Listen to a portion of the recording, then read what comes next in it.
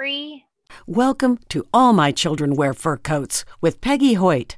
Our goal is to keep loved pets in loving homes by educating pet parents about the importance of ensuring every pet has a forever home. For more information about creating a legacy for your pet or to listen to archive shows, visit animalcaretrustusa.org or legacyforyourpet.com. Join your host, author, estate planning attorney, and animal advocate, Peggy Hoyt. Hello, pet lovers. Welcome to All My Children Wear Fur Coats. I'm your host, Peggy Hoyt. This show is brought to you by the law offices of Hoyt and Bryan, where we create estate plans for pets and their people.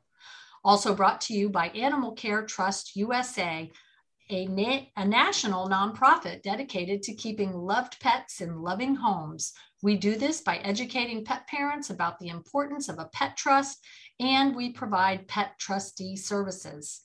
Today, I would like to welcome our special guest to the show. Her name is Dr. Chumki Aziz. Welcome to the show, Chumki. Thanks so much, Peggy, for having me. You're welcome. I want to tell folks a little bit about you.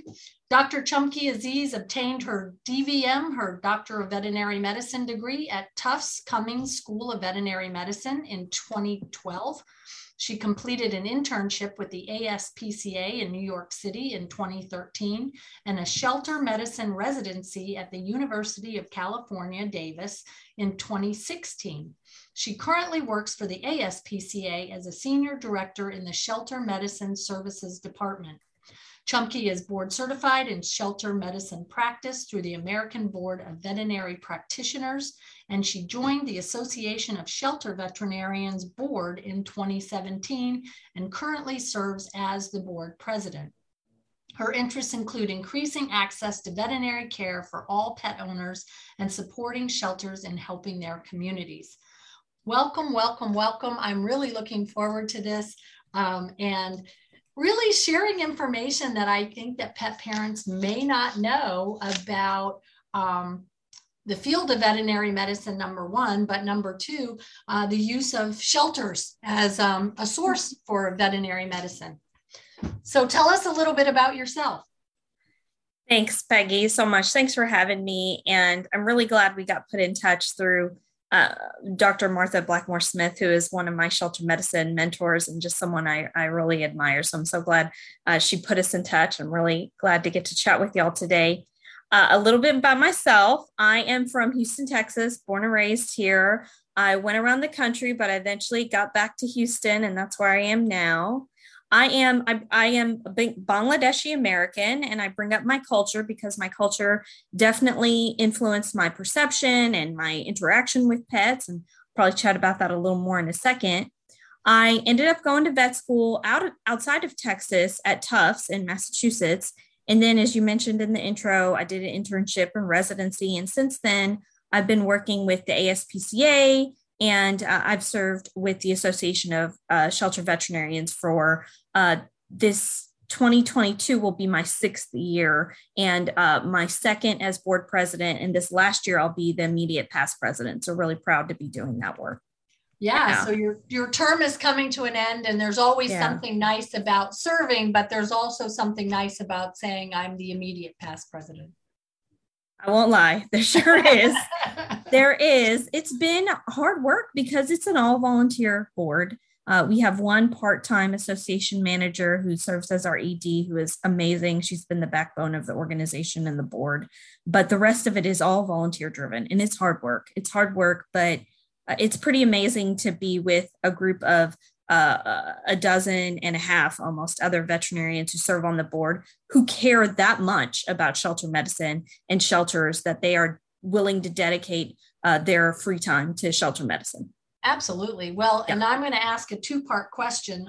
Sure. Number one, how did you get interested in becoming a veterinarian? And then secondarily, how did you get interested in shelter veterinary medicine? Sure. Yeah. And I'm going to actually nod back to that cultural reference I made. And I bring this up because, as I mentioned, I'm Bangladeshi American, and in Bangladesh, it's important to note that rabies is still a big problem in Bangladesh. When my parents were younger, it was a huge problem. Dog bites, rabies, a really high prevalence. It still sadly remains a problem. And because of that, I think folks in our cultural community, even here in Texas, it wasn't common for people to have pets. And I just didn't really know how to interact with pets or be comfortable with pets. We never had pets. But I will tell you that one day, my dad was working drive-through at Jack in the Box, and someone drove through and said, if you don't take this puppy, I don't know what we're going to do. And he took it and he brought it home. And my mom was mad. She was pissed. She was really mad. She did not. And, it was a puppy, but we just didn't know what to do with it. And I remember we had to go to a dinner party that night, and I was so excited, but we didn't know what to do with it. We put the little puppy in a laundry basket with some milk because we didn't know what to do with it. No one in our community knew what to do with it. We just didn't have any understanding. And eventually we figured it out. We met some folks who helped us, and we met a wonderful veterinarian in our neighborhood who helped us. And this story, the ending of the story probably won't surprise you. Who ended up loving that pet the most, other than me, my mom, and of course my dad. And, to this day, that pet has passed away, but they have their own pets now, and we all love pets. But that pet grew up with us. And when I was finishing college, he developed bladder cancer. Mm-hmm. And I was a park ranger at that time. And I thought I wanted to do something like conservation biology after college. I wanted to work at the parks. And I came back home to Houston to care for our dog. And that's when I was introduced to veterinary specialty medicine. And I just didn't know that existed. I didn't know that there was cardiology and oncology, and I didn't know it existed. And when I discovered it, I thought, I could do this. I think I could do this. And it's amazing and it's beautiful. And there are so many other ways to support pets and pet owners. And that's what it was. I switched gears and decided I wanted to apply to vet school. Fast forward a few years, and I was really lucky. I got into the vet school I wanted to, which was Tufts.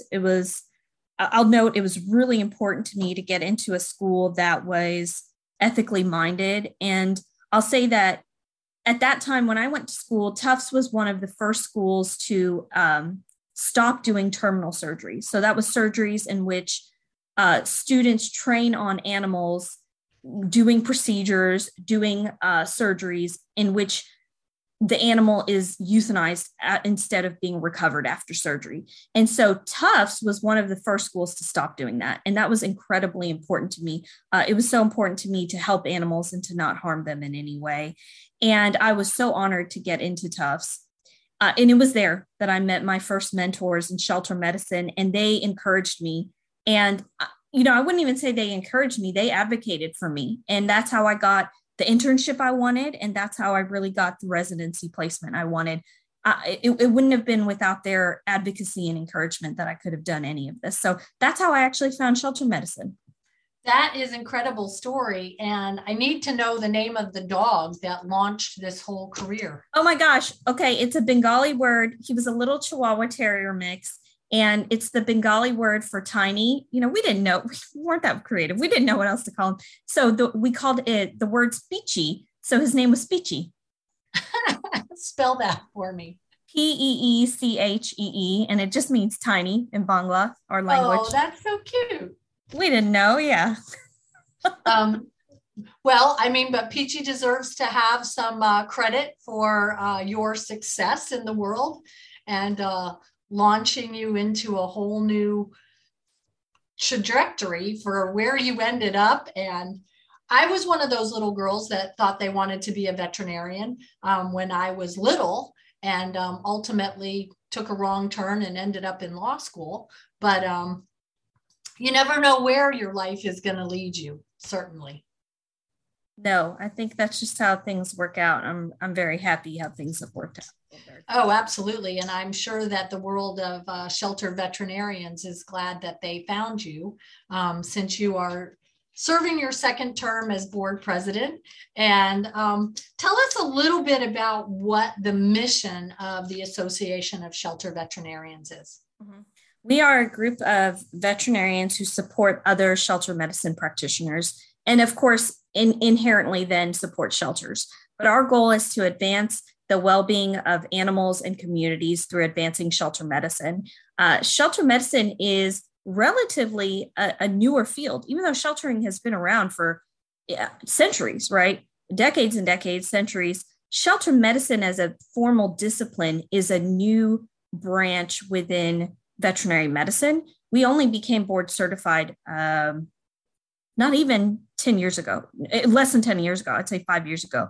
In the country, there are about 5 of us who are board certified in the entire country.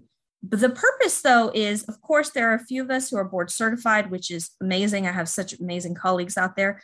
But the other purpose is to support all of the practitioners out there who aren't board certified. You don't have to be board certified to work in a shelter. You can graduate vet school, and just like how you can go be a GP, a general practitioner, you can go be a shelter practitioner. So the Association of Shelter Veterinarians, our goal is to support our shelter vets in their day-to-day work, in their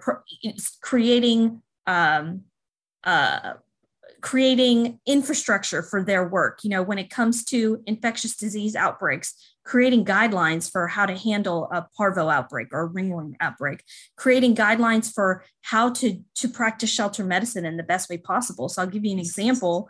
One of the most important things that ASV does is 10 years ago, actually, Dr. Martha Blackmore Smith, she was part of the inaugural group of ASV board members who created the guidelines for standards of care in sheltering. And this is essentially kind of our Bible in sheltering. And we are working on it. 10 years later, we are working on its update. And it's been about a year and a half in the making. It's going to be another year. It's a lot of work. But these are the types of resources that ASV focuses on so that we can help our shelter practitioners with their work. They are doing a lot of hard work out there. I know that they don't have always the time to do the research or to sit down. They can't sit down at a desk all day. So we try to do some of that support for them and help them that way. Well, and I know that the life of a shelter vet is probably very different from the life of a regular vet. And I think that people probably think that shelter vets probably just do spay and neuter, and they don't know the whole range of services that could be provided by a shelter vet. For sure. Of course, we're doing spay neuter. That's a big part of the work. It's an important part of the work. We know that high quality, high volume spay neuter has really reduced the amount of animals that have been euthanized across shelters over the decades. Huge numbers have been saved. But apart from that, we are doing behavior, we are doing internal medicine, we are doing our own, veterinarians are really amazing people because not everyone becomes a specialist, but you still have to know about oncology, behavior, internal medicine, ophthalmology, cardiology. These are all things that we are practicing day in and day out at the shelter, because you can imagine we are getting strays in with no history, no medical history. We are getting sometimes owner surrendered animals that are in their older age or that have been surrendered for behavioral or medical issues. So we are dealing with just a huge variety of medical cases, but also behavioral cases. So the typical shelter vet is doing medicine, they're doing surgery, they're doing some degree of behavioral work. They are really practicing on this wide spectrum of knowledge. That's great. And so admirable that that there are so many vets that are dedicated to that cause. And I have to say, just from a personal experience, I took 4 of my 6 dogs to a shelter recently for their immunizations and had just the very best experience. I was so impressed with how kind they were, how thorough they were, how affordable it was for a large number of animals, and just their willingness to take on this responsibility. It was an excellent experience, I have to say. And Peggy, I really appreciate you saying that, because that is what we hope for shelters. We gone is the day that the shelter is viewed as the pound or kind of a dumping ground for unwanted animals. What we want to highlight is that the shelter is like any other community resource in your neighborhood. We are here to help the community. We are here to help keep pets with their pet owners with their pets. We are here to uphold the human animal bond. We're here to serve you. And I totally understand, sometimes that means relinquishing your pet. I get it. But best case scenario is the shelter helping you keep your pet. And that might be through vaccinations. It might be through spay neuter, whatever that looks like. But we want the shelters to be viewed as a space where communities can come as a resource to help them keep that beautiful relationship that they have with their pet. And I think that's so important, and certainly a laudable goal for your organization and for the shelter vets in general. All right, I have an interesting question for you. If I were to sit down with your parents and ask them what they think you do for a living, what would they say? Oh, no, I can answer this because this one, in Bangladesh, there are large animal veterinarians more so, right? Because there's production animals there, less so small animals who are kept as pets. Nowadays, that's changing for sure. But for a long time, they would just say I was a cow doctor. Because that's what a veterinarian does in Bangladesh. So it's taken some time, but it's a good question. I really do wonder what my mom would say today, or my mom or dad. But for a long time, it was, she's a cow doctor. Yeah, that's interesting. Yeah. So how would you describe what you do on a day-to-day basis? Yeah, I mean, as a shelter medicine specialist, I get to. I should clarify, I don't do any clinical work anymore. The only time I do clinical work is if I'm volunteering with a local nonprofit, or if I'm doing ASPCA clinical work, but that's not common in my position anymore. I'm primarily serving as a consultant. So I support shelters in, for example, let's say a shelter is going through an infectious disease outbreak. So I might support them get through that without having to depopulate or put down animals, right? Like how do we save as many animals as possible without exposing more animals to whatever infectious disease is at hand? Kind of like what we've had to go through as a country with COVID. Yeah, I was going to say that's kind of very analogous to where we are now, and especially with something like parvo that can run through an entire kennel. It can. Parvo, distemper, ringworm, so contagious. And shelters are really at risk for those types of outbreaks because we have a high density of animals, often with unknown histories, unknown vaccination histories, living in close quarters. That can be stressful. No matter how fancy or how often the dogs get out or whatever it might look like in a shelter, it's still not a home. It's still a lot of animals. We try to do our best, but it's still going to be more stressful than a home, right? So our goal is keep the animals healthy, keep their well-being as high as possible, keep their welfare in mind, and try to get them out of the shelter into a home or into a foster home as quickly as possible. So my day is supporting the shelters in doing those things, just like any other consultant would do. Well, you and I have similar goals because your goal is to get them out of the shelter and my goal is to keep them from going in the first place. And that's a big part of it is, helping shelters is not just how to get more animals adopted, or it's how to keep animals that don't need to come into the shelter the first place, how to keep those animals out, how to keep people with their pets or keep them with their family members, whatever that looks like. Yeah, because I really feel like in just looking at social media all the time, you see just an endless number of posts of people who are having to give up a pet because somebody has gone into a nursing home or someone has passed away, and they haven't really thought through what would happen if something happened to the pet parent. I think we all assume that we're going to outlive our pets, and yet frequently that's not the case. I had a client who passed away on Thanksgiving Day, leaving 2 cats and a bird behind. Now, fortunately, she had done her planning and has a pet trust for the lifetime care of those animals, but it could have been a very different outcome if she didn't. Yes. And I mean, that's a really amazing work, and that helps every community shelter That's one, or in this case, 3, 4 fewer animals that the shelter is having to figure out how to manage and keep healthy and keep safe, and then readopt that animal. I mean, imagine how much easier it is for the shelter and how much more humane it is for that animal to keep them out of the shelter, right? So I really commend you for that. I appreciate it. I can't imagine how any of my animals would react to ending up in a shelter situation.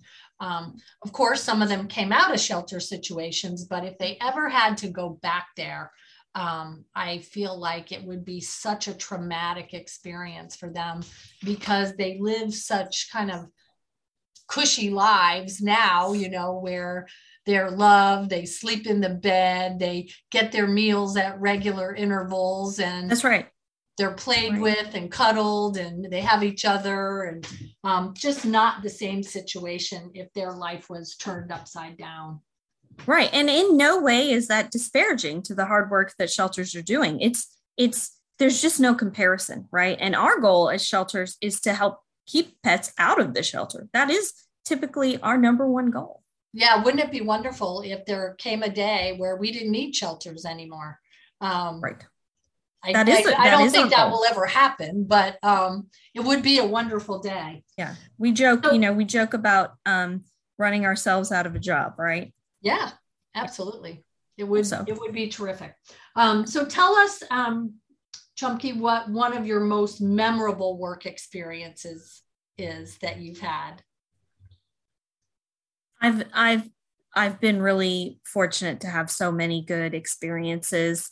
I have had some funny and crazy experiences, especially when working in New York. You just get some amazing clinical cases when you're working in New York, just people who will do anything for their pets. I will tell this story very briefly. It was when I was an intern and I was on the ER shift at the ASPCA, and I was outside of the ER, and a nurse called me in, and everyone is just crowded around this dog, and everyone is just kind of cracking up. The dog's in stable condition, and everyone's kind of cracking up. And I said, "What is going on?" And they said, this really tiny Chihuahua, like a teacup almost type Chihuahua, just a few pounds. The owners were bathing the dog in the kitchen sink, and its little paw got trapped in the drain. And it's not that it was detrimental, but the dog started freaking out and would not allow them to get the paw out. And so this poor dog was the poor clients. And I said, okay, so how did they get the dog here? And I'm not joking. They rode the subway from the Bronx to Upper East Side, Manhattan, the dog with the sink in tow. They had taken the entire sink out and brought the poor puppy, the poor dog in. And it was a simple, quick procedure. I sedated the dog lightly. I was able to lubricate its paw and get it out of the sink. But it is really this type of story that reflects the care and just the commitment that pet owners have, and I know this could have happened anywhere. This isn't just a New York story. People are doing this across the country for their pets every day, these types of things. So that's just one of the crazier ones. What's the most unusual pet you ever had to treat in a shelter environment? Tarantula, a pet tarantula. That was difficult. What else? Pet tarantula. Wait, pet and tarantula don't go in the same sentence for me. They do. I know people love them. Yeah, they do. Yeah, tarantulas. I'm trying to think of what else. We get, that's the other thing. Shelters get all types of animals. We get snakes, we get turtles, we get fish, ferrets, we get all types of animals. Here at Houston SPCA, I was volunteering with them, and they had gotten in a longhorn cattle as, something that had been an ornamental animal, but the clients couldn't afford the feed anymore. And so they had to surrender their longhorns. Oh my goodness. I know. All types of, yeah. That's got to be one of the most fun parts of the job, is just not knowing what's going to happen on a day-to-day basis. And I could see how that could be anxiety inducing for some folks. I get it. But I really appreciate that about our work. And I think my personality fits that type of work. I love coming to work, which I work remotely. So, turning on my laptop and seeing what's at my desk that day. It could be just a variety of anything. I love that. I think that's what I like most about my job too, is that no 2 days are ever even remotely the same. Yeah. So tell us something that you're passionate about outside of being a veterinarian and a consultant. Oh, I'm a big outdoors person. So I love hiking. I love birding. Houston is a great place for birding because we're right on the coast. While I'm outdoors, I like doing watercolors and pastels. So I like painting while I'm outdoors. And then I study Zen Buddhism. So that's a very important part of what I do as well. So just a small variety of things. I love reading, but a big part of it is being outdoors. I think being outdoors makes me feel kind of the most alive and content. There's something, the purity of being outside. That's one of the things I really love about being an active horseback trail rider, is that I get to spend a lot of time outside in the woods, interacting with nature, seeing it from the horseback perspective. And yesterday we were riding, as a matter of fact, in one of the preserves locally here, and saw some bear tracks. So that's always exciting. Yeah. We didn't see the bear, just the tracks. So we didn't have to experience the terror that our horses might have had if we had actually seen a bear. All right. In order to wrap this up in a timely fashion, tell us what public citizens can do to help support shelters. Yeah, I appreciate this question because it's important to talk about. There's, of course, donating money. That always helps. I'm not going to deny it. It helps. Our shelters out there, they can always use funding. But there's also volunteering your expertise, right? All of us, no matter who we are, we have something we love or we're good at. Maybe it's gardening. Maybe it's accounting. Maybe it's web content development. Maybe it's fostering animals, whatever that is. Maybe it's fostering, animals with ringworms, whatever it is, there is something that each and every one of us can offer. And your shelter probably needs that support, right? I will be honest and say that there's not a single shelter out there that I don't know that isn't under-resourced or understaffed. It's just a challenge. And anything you can do as an individual to support your shelter is always going to be helped. Donations, those things are always helpful, but providing some type of expertise to your shelter, that is particularly helpful. Yeah, manpower goes a long way, doesn't it? Yeah, it really does. Yeah. Well, I can't tell you how much we appreciate you taking time out of your busy schedule to join us today on All My Children Wear Fur Coats. And so if you're joining us late, we're talking with Dr. Chumki Aziz, and she is a board certified shelter medicine veterinarian. Very cool. One of only 35 of those people in the United States. That makes you very special, Chumki. Well, I'm very proud to be part of this board specialty. It has given my life a lot of meaning. That's excellent. And if folks want to learn more, they can visit sheltervet.org for more information about the Shelter Veterinarians Association. Thank you. Association of Shelter Veterinarians, to say it correctly. Yes. Well, thank you so much. And I know there was one last thing I wanted to ask about before we went away. Okay. Okay. So don't leave us yet, folks. I am totally amazed at the number of women who are entering veterinary school right now. And I meant to bring that up because I was talking to you, and then I was talking to my horse vet, and she told me she was there were only 7 men in her class of 132 veterinary students. And I just wanted to touch on that real quick. If there are any men who are interested in becoming veterinarians and looking for a wife, that would probably be a really good place to do it. But why do you think that is? Why do you think that trend has changed? Yeah, it used to be primarily men, especially when veterinary medicine was focused on large animal and production animal and equine. But it shifted over time, and now it's definitely about 90% women, 10% men. And a lot of folks say it's that veterinary medicine, unfortunately, it pays the least out of all the health professions out there, dentistry, medical, medicine, and that for whatever reason, women are more likely to take on that facet of veterinary medicine. We're more willing to probably take on debt and not make as much money compared to a male counterpart for whatever variety of reasons that I'm sure a sociologist or psychologist, someone would understand better than I do.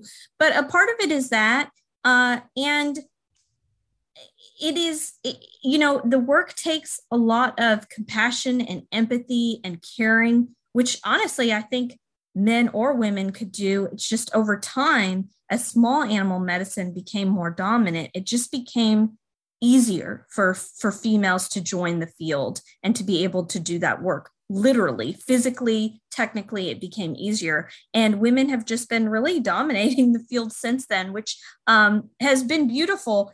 We still have a long way to go in terms of improving diversity, racial diversity, cultural diversity in veterinary medicine. So we are working on that. But, women are a big part of veterinary medicine, which I think is really terrific in our journey in improving diversity in this health profession. So I think it's great. Absolutely. Well, and I'm just going to put out a plug for my equine practice that I use here in Orlando Equine. It's an all-woman veterinary practice, and there are 4 or 5 ladies who work in that practice, all with large animals. So more power to them. I think that's wonderful.